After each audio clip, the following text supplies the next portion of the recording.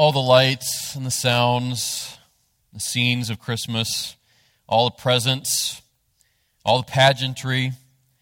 There's nothing wrong with those things. Nothing wrong with them at all. And I enjoy them as much as anybody. But I think you will agree, all that can distract us. All of this can distract us from the real essence of what we call Christmas.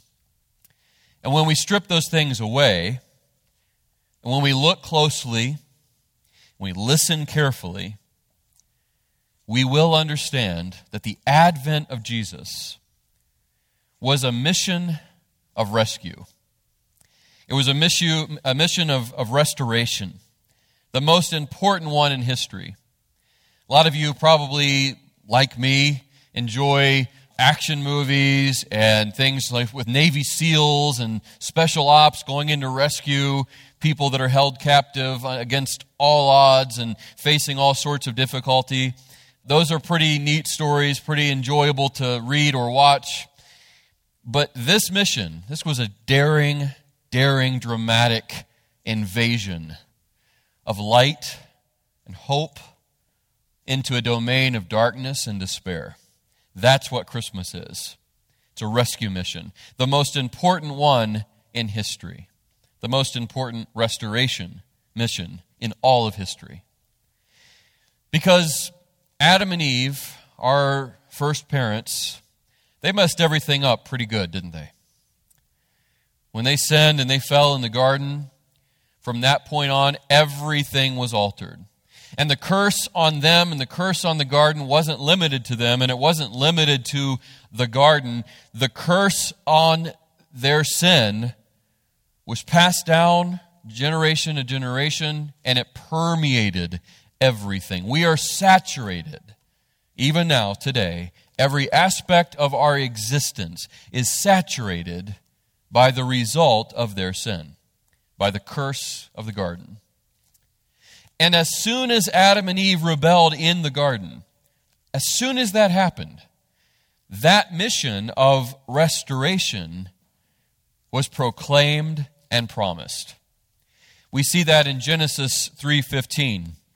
God's word says this. This is after God calls Adam and Eve and the serpent to him, and he's pronouncing judgment, and he says this: I will put hostility between you and the woman. He's talking to the serpent, to Satan. I will put hostility between you and the woman, and between your offspring and her offspring. He will strike your head, and you will strike his heel. That's the first proclamation of the gospel right there. The beginning of our story, the beginning of the story. And right in the middle of the most unthinkable tragedy of the fall of Adam and Eve, there is God saying, this is not how it will stay. This is how it will be, but it's not how it will stay. There will be a rescuer. There will be restoration. He will come. He'll make things right. And from that point on, just like a beautiful tapestry, hand-woven, intentionally and carefully woven together, the Old Testament provides some very powerful pictures of the promised Messiah and his purpose, which was promised and proclaimed right there in the garden at the fall. In Genesis 22, for example, God tells Abraham to sacrifice his son Isaac, the promised son that he had waited for, the one that God promised to make Abram a great nation from, to bless all of the earth through the descendants of Isaac. Then he tells him to go to a mountain and to sacrifice him. So Abraham obeys. He does the unthinkable. He takes Isaac with him. They go to the mountain. They prepare the sacrifice. Isaac looks at what they have and at Abraham, and he says, well, I see the wood, I see the fire, but where is the sacrifice? And Abraham says, the Lord himself will provide the sacrifice. Then Isaac willingly allows his father to prepare him as the sacrifice.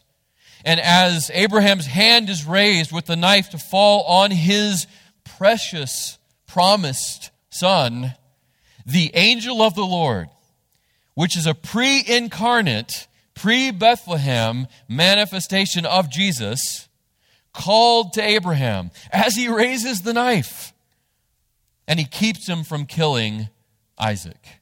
He says, don't harm the boy. And he provides a ram instead. And in that passage, Abraham, as he told Isaac, the Lord himself will provide the lamb, there it was, sure enough. It's exactly what happened. And the one who provided it, catch this, the one who provided it would be the same divine person that would come as the Lamb of God to take away the sin of the world. At the end of that chapter, we're told that the name Abraham gave that place means it will be provided on the Lord's mountain. No doubt pointing to Mount Calvary and what would happen there. Hallelujah. Then, almost 800 years later, recorded in Numbers 21, we see God telling Moses, who delivered the nation of Israel from Egypt, we see him telling Moses to make a bronze snake and hang it on a pole. This was in response to the Israelites being bitten by poisonous snakes in judgment as a result of their sin against God.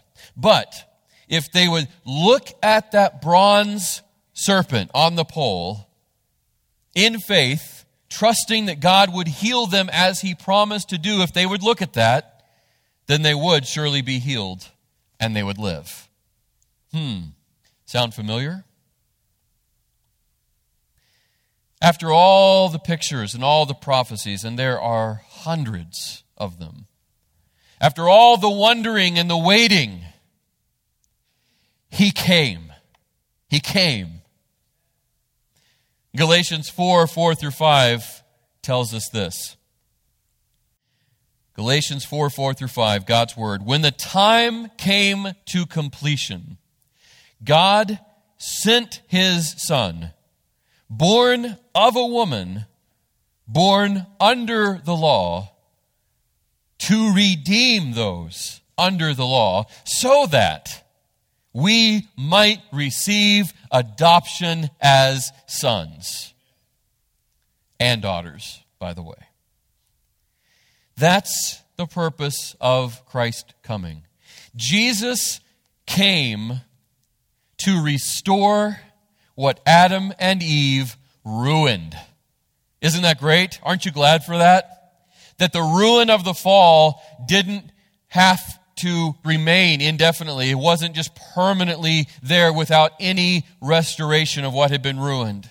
That a plan was put in place at the very time, in fact, before Adam and Eve's fall. Before creation even, a plan was put in place that when Adam and Eve fell, when they rebelled, when they sinned, when everything was cursed and ruined, it would not stay that way forever.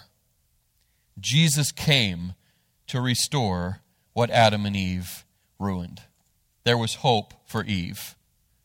There was hope for all of us. And it came through another woman, Mary. That's what the angel told Joseph when he was unexpectedly given the news, when he had things develop around him and the situation change rapidly in what he had expected to be the case. When he heard that his betrothed was with child. That's not what he expected. That's not what he wanted to have happen, but that's what happened. And as he was thinking about what to do, and he decided to divorce her quietly, to do away with the betrothal, avoid judgment, avoid shame, the angel came to him, and we looked at this as we started this series, and said, no, don't be afraid to take her as your wife. The one that will be born of her is holy. He is the Son of God. Here's what the angel said to Joseph, Matthew 1:21, and it points to what I just said, that Jesus came to restore what Adam and Eve ruined. It points to the very purpose, an unexpected purpose but a very clear purpose of why Jesus came. Matthew 1:21, she will give birth to a son, and you are to name him Jesus, because he will save his people from their sins. That's why Jesus came. The Messiah came to the manger so that he could go to the cross. That's why he came. That's why he came to a manger. That's why he was born. It wasn't to just see what it was like to be a human. It wasn't just to experience life on earth. It wasn't just to be able to say there's something that he had in common with us. It wasn't any of that. The purpose of the Messiah coming to the manger was so that he could use it as a pathway to the cross. And that was certainly a very unexpected purpose. That's why it took everybody off guard. Even though Scripture clearly pointed to a suffering Savior, people did not fully grasp what that meant, and they didn't understand it. And they still had this image in their mind of a conquering warrior king, a conquering hero. And Jesus certainly conquered, and he certainly was a warrior, just not in the way people expected. And he didn't defeat the enemy that people expected him to defeat. Not even his closest followers expected or fully understood the fact that he came to the manger to go to the cross. All kinds of instances in his earthly ministry show Jesus having to explain again and again and again to his disciples why he came and where he was going to the cross, to suffer, to die. Peter is a prime example of the fact that not even his closest followers got it. They didn't understand it. They didn't expect for his purpose to be what it was.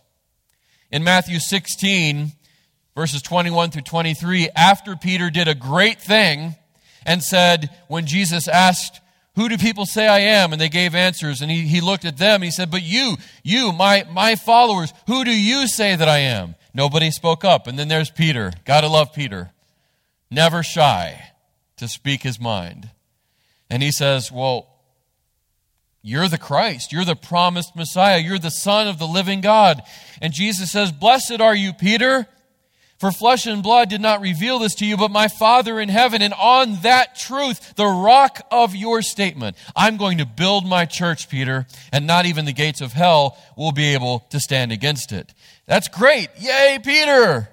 Then, right after that, as Jesus begins to explain again that they are about to go to Jerusalem, where he will be arrested, tortured, and killed, Peter takes Jesus aside and he begins to rebuke and correct Jesus. And he says, no, Jesus, you're not going to do that. In other words, I'm not going to let you do that, Jesus.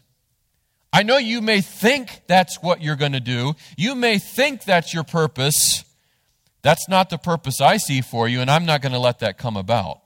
That's not going to happen. To which Jesus says, another very famous statement, get behind me, Satan, because you do not have in mind the things of God, but only the things of man. You have your own personal agenda at mind, Peter. You're not thinking in line with the will of my Father who sent me. You're not in line with me. That's not my purpose. To go and to set up a renewed kingdom of Israel, to restore the Jewish kingdom. I know that's what you want me to do, Peter, but that's not what I'm here for. I'm here to set up a new kingdom, a kingdom that will endure forever. I didn't come to set Israel free from Rome or any other nation. I came to set you free from sin and from Satan. What about you? What's your view of Jesus? What's your expectations of Jesus for your life, in your life? Do you understand and appreciate and embrace his real purpose? And has that changed your life? Is it still changing your life every day? What's your view of Jesus? What's your expectations of him? John 3:14 through 16 is another very clear passage that points to Jesus' sole purpose in coming. His one and only purpose, ultimately. Jesus says this to Nicodemus: just as Moses lifted up the snake in the wilderness, so the Son of Man, which was a title of the fact that he was Messiah, a title that he loved to use more than any other title, Jesus used that for himself. Just like that picture, which you know very well, Nicodemus. You're a teacher of Israel. You know all about the serpent lifted up in the wilderness. Just as that happened, so the Son of Man must be lifted up. The Son of Man is the fulfillment of that picture. And here's why he must be lifted up: so that everyone who believes in him may have eternal life. For God loved the world in this way.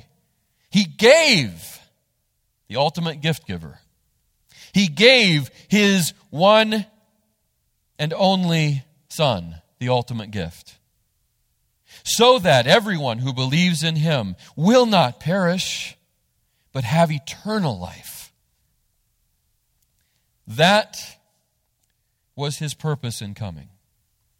That's what makes him, Jesus, the gift of Christmas. Friends, you probably already have opened some really spectacular gifts this morning.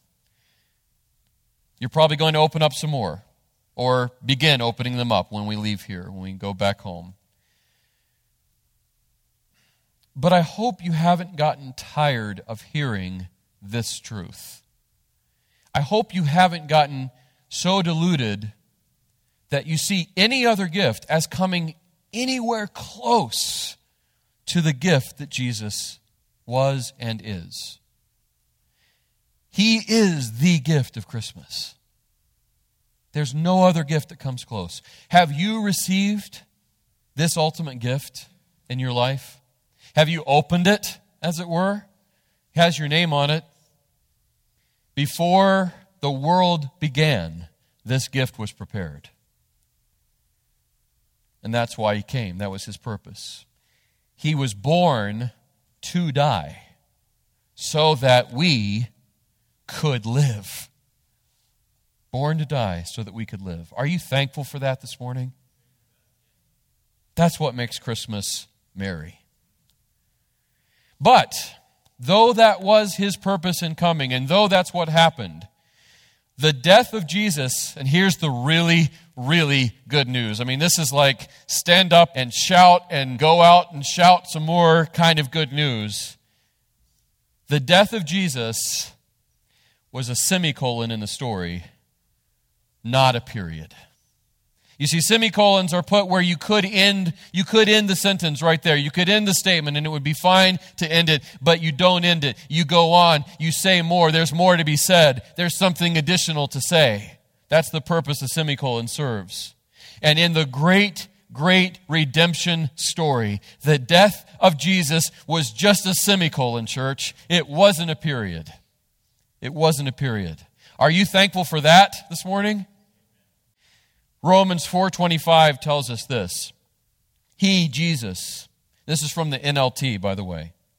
He was handed over to die, that was his purpose in coming, because of our sins. Our sins, yours and mine, had put him there on the cross. He had to go to the cross to restore, to redeem what Adam and Eve ruined and what they passed on. Their ruin was passed on to every single human being by birth and by choice. We are partakers in Adam and Eve's fall. So he was handed over to die because of our sins. Not just their sins, not just Adam and Eve's, our sins. But here's the semicolon part.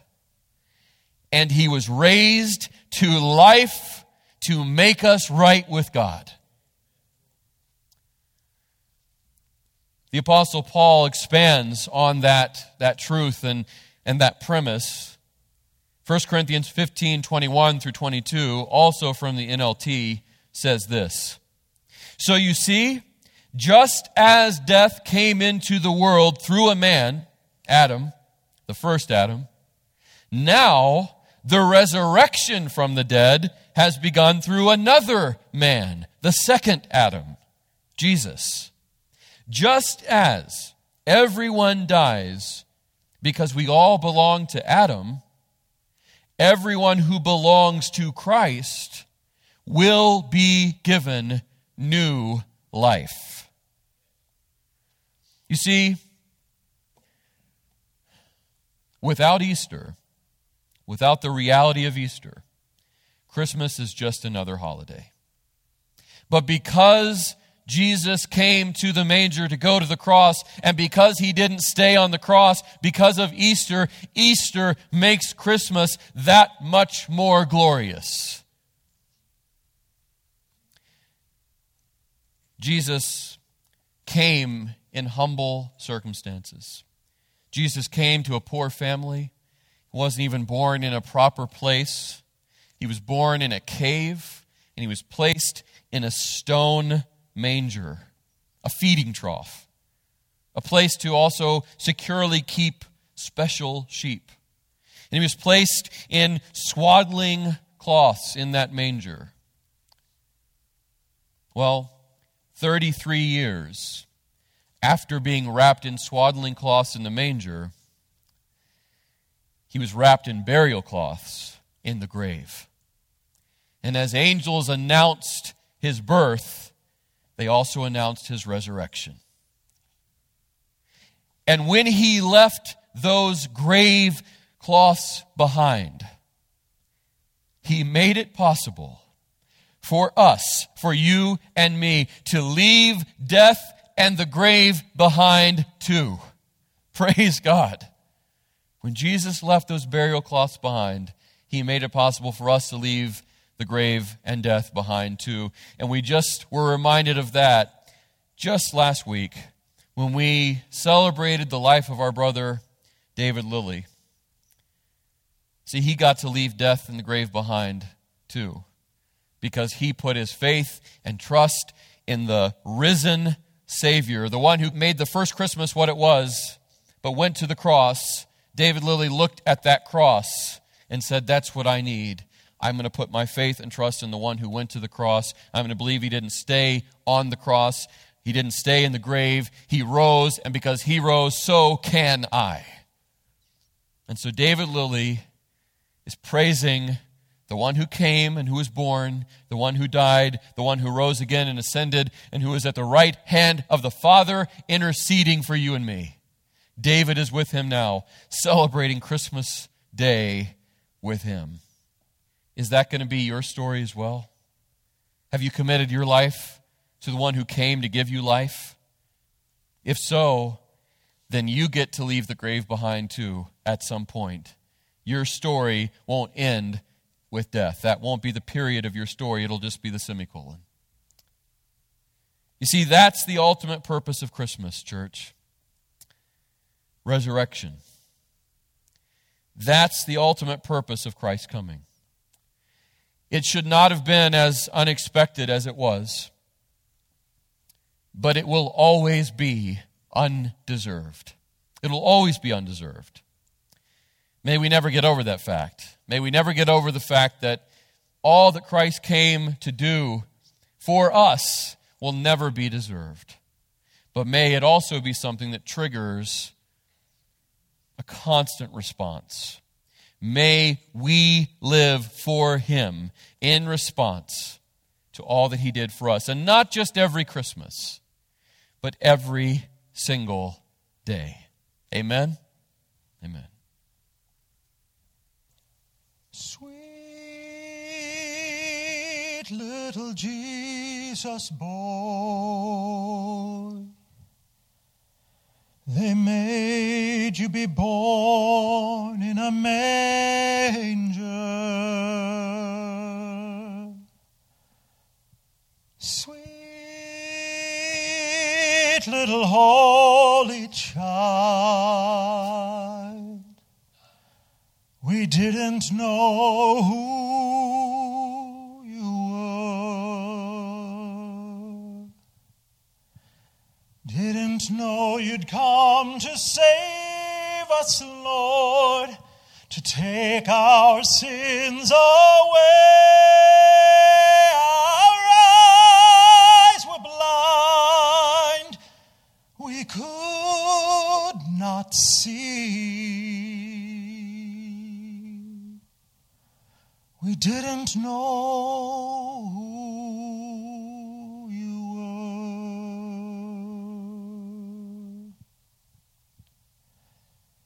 Long time ago, you were born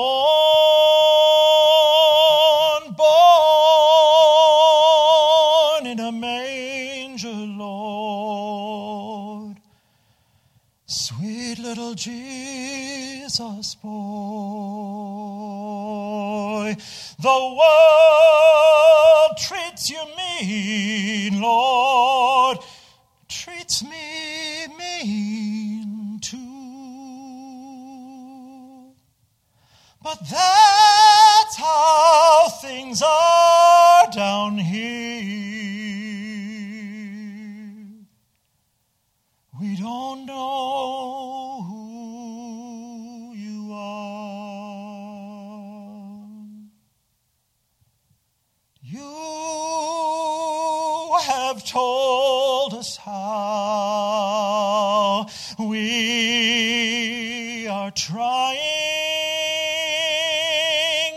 Master, you have shown us how.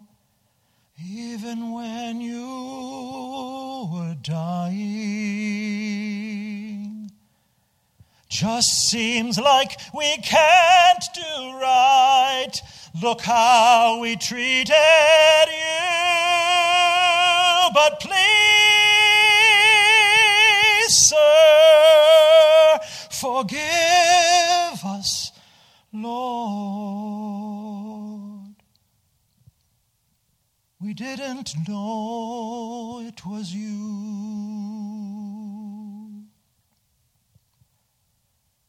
Sweet little Jesus boy, born a long time ago. Sweet little holy child, we didn't know who you were.